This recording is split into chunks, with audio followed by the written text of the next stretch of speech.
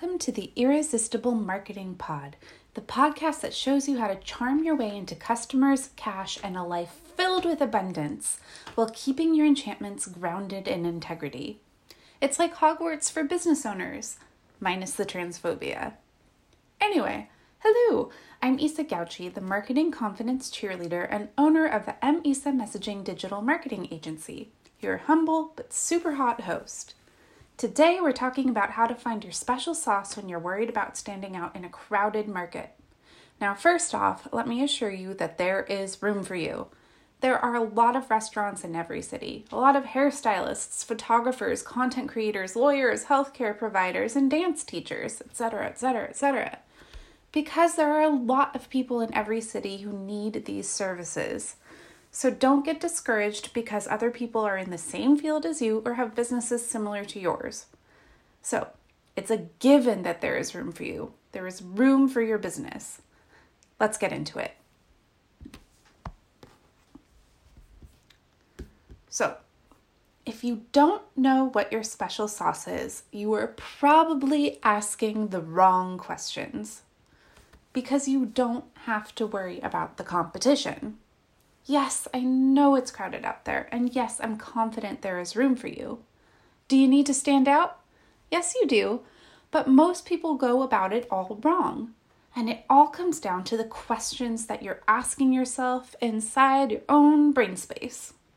So, two of the most unhelpful questions that new business owners tend to obsess over are, what can I do that is most likely to make money? And who is most likely to pay me that money? Focusing on these questions sets you up to build a brand that is out of alignment with what you actually care about. There's that beautiful Mary Oliver quote, "Tell me, what is it you plan to do with your one wild and precious life?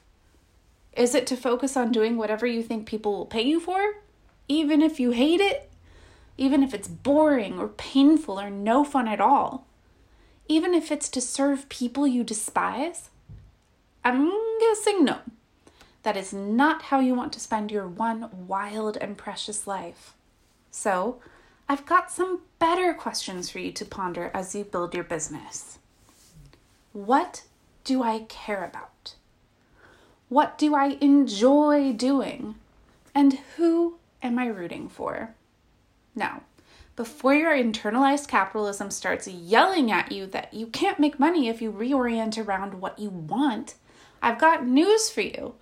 Your internalized capitalism is lying to you. You can make money doing what you want. And focusing on what you actually want is going to make it way easier to stand out from other providers of similar products or services. I'm going to break it down for you exactly how. So, stop asking, what can I do that is most likely to make money? Because focusing on this question is going to lead you astray.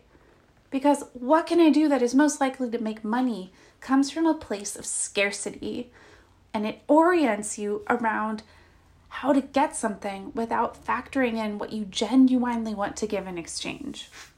This question also assumes that what is most likely to make money has nothing to do with what you actually want to do and enjoy doing, and is instead entirely based on factors external to you. When you shape your business in response to, what can I do that is most likely to make money, you're effectively erasing yourself from your own business. And you don't want to do that because, pro tip, you are the special sauce. See, I know you care about more than simply surviving, and I know you care about more than making money and a name for yourself. It's okay that you want these things, but they're not all that you want, and they're certainly not the ones that are going to make you stand out from the crowd. Furthermore, I know you went into business because you wanted to help people. There's no way you're listening to this podcast and care about me if that's not your aim in this world. You have a way to make people's lives a little or a lot better with your products or services. And that's a giving energy, and it's so much more of a compelling focus for your business. To reiterate, Needing and wanting money from your business does not make you stand out from the crowd. Offering a way to make life more worth living for your people does. So, in order to have a recognizable special sauce that is going to get people wanting to work with you out of all the similar providers, in order to have that thing, that special sauce, you need to factor yourself all the way into your business, starting with what you actually care about. Start asking, what do I care about? To uncover what you care about, I want you to answer the following questions. So grab your journal, discuss with your work wifey, or meditate on these questions, but do make sure you have clear answers for yourself. Let's not even worry about money for a sec, or even work. When the pressure is off, when no one is looking, when you're left to your own devices and are free to do your own thing, what do you think about? What are you trying to heal from? What growth do you reach for? What information do you seek out? What are you trying to learn? What things do you see in the world that you want to make better? Where do you put your energy? How do you spend your time?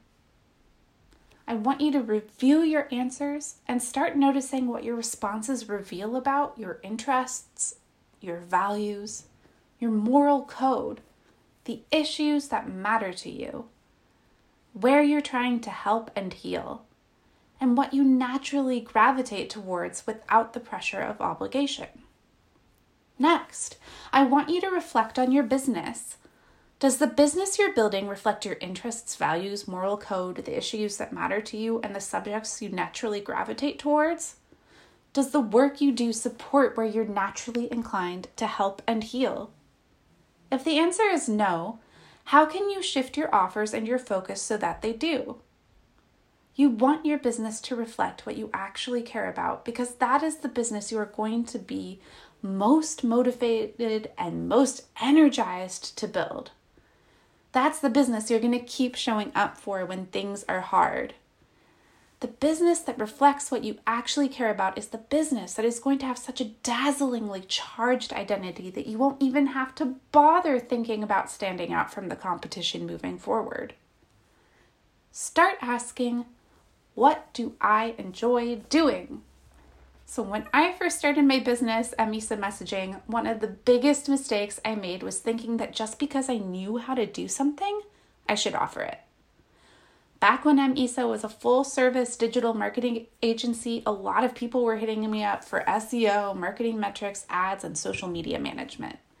And I offered it all because I had certifications, experience, and a track record, and people wanted to pay me to do that. But I didn't like doing it. I did not like being a full-service digital marketing agency at my business's current size. So I constantly was procrastinating and feeling crushed by the looming pressure of tasks people had paid me for that I didn't actually want to do. I may have gotten decent results most of the time, and disappointing ones more often than I would have liked, but it was nothing compared to seeing the results my clients were getting with the work I actually loved doing. Moral of the story? Just because you can offer something does not mean you should. Offer the work you love doing, and you'll get to have a lot less procrastination and pressure plaguing your life. Remember, in marketing, we're aiming for a giving energy. Offer only what you'd be truly happy to give. Like me, do you need to narrow down your product suite? Here are some prompts to help you figure out where to focus and what to phase out. Do I have an offer I'm always late or behind on providing or promoting? Why? Which of my offers do I tend to avoid working on? Why? What is my favorite offer to provide? Why do I love it? How do I feel when producing and promoting each of my offers? Which feelings do I want more of in my life, and which could I do with less of? Stop asking, who is most likely to pay me money? many business owners are super squeamish about narrowing down the customers they most want to serve. In those frightening times when money is lean, it's hard to think you wouldn't be happy with anyone who comes through the door with cash. But let me tell you, serving bad fit clients is a miserable experience because they're not who you made your offer for. And either you're going to have to keep changing things up to meet their needs, or they're going to keep being disappointed. And neither scenario feels very good. It's also really hard to figure out marketing and sales messaging when you're trying to appeal to anyone and everyone. People are much more likely to take you up on offers when you're specifically inviting them. Start asking, who am I rooting for? Figuring out your ideal customer is much easier than you think. It really comes down to who you are rooting for realsies. So I want you to reflect on, grab your journal again, and work through these prompts. Who do you want to see win? My business coach, Intuitive Edge Coaching's Sarah Beyer, her mission is just, I want everyone I fuck with to win. And I love that as a mission statement. So if that was your mission statement, which I think it is probably in some way, who is it that you fuck with? Who do you want to see win? Who are the people in the back of your mind when you decide how you want to minimize harm? Who do you want to protect with your work? Who would you love to have in your shop or on your consult call? Who triggers that I could help you thought when someone's small talk tips you off that they need something you have to offer? These are your folks. And yes, you have permission to let your ideal customers be the people you like, the people that hold similar beliefs and values, the people who are going through stuff you've gone through, the people it's easy and fun for you to talk to. These are your people. You already know how to talk to them, and no one can serve them the way you can because no one else knows them so well. In conclusion, you're welcome. Because, did I just make all of marketing easier for you? Yep, I think I just did. So, in summary, your special sauce is you. Factor yourself into your business, what you care about, what you enjoy, and who you're rooting for. Do that and you'll have absolutely no trouble standing out no matter how crowded the market. All right, at the end of each episode, which sadly we are coming to, I'm going to leave you with an example of irresistible marketing. An example of wildly successful marketing out in the real world that maybe we love or maybe we hate. We'll see. Today we love it because we're talking about how Chewy sends flowers to customers whose pets have passed away. Losing a beloved pet is so incredibly painful. I just lost my baby Wesley. He was 16 and had the best snoot, and I'm going to miss him forever. Anyway, that's why this example has come to mind for today's example of irresistible marketing. So, losing a beloved pet, so painful. And add on to that expensive vet bills and the sad reminders of the pet food you just bought but don't need anymore. Devastating.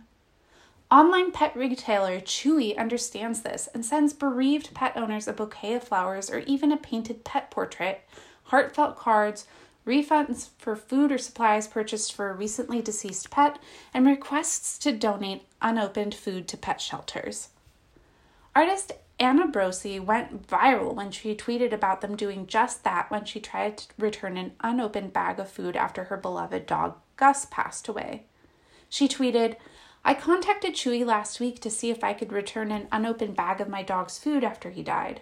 They 1, gave me a full refund, 2, told me to donate the food to the shelter, and 3, had flowers delivered today with the gift note signed by the person I talked to." Which is really sweet. That would totally have touched me.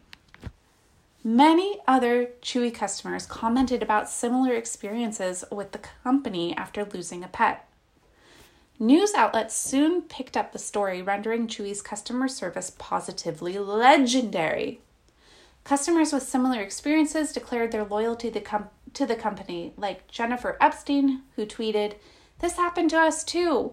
We wrote to cancel our late Springer Molly's flea and tick medication and not only got a full refund without returning the last shipment, but flowers. Customers for life."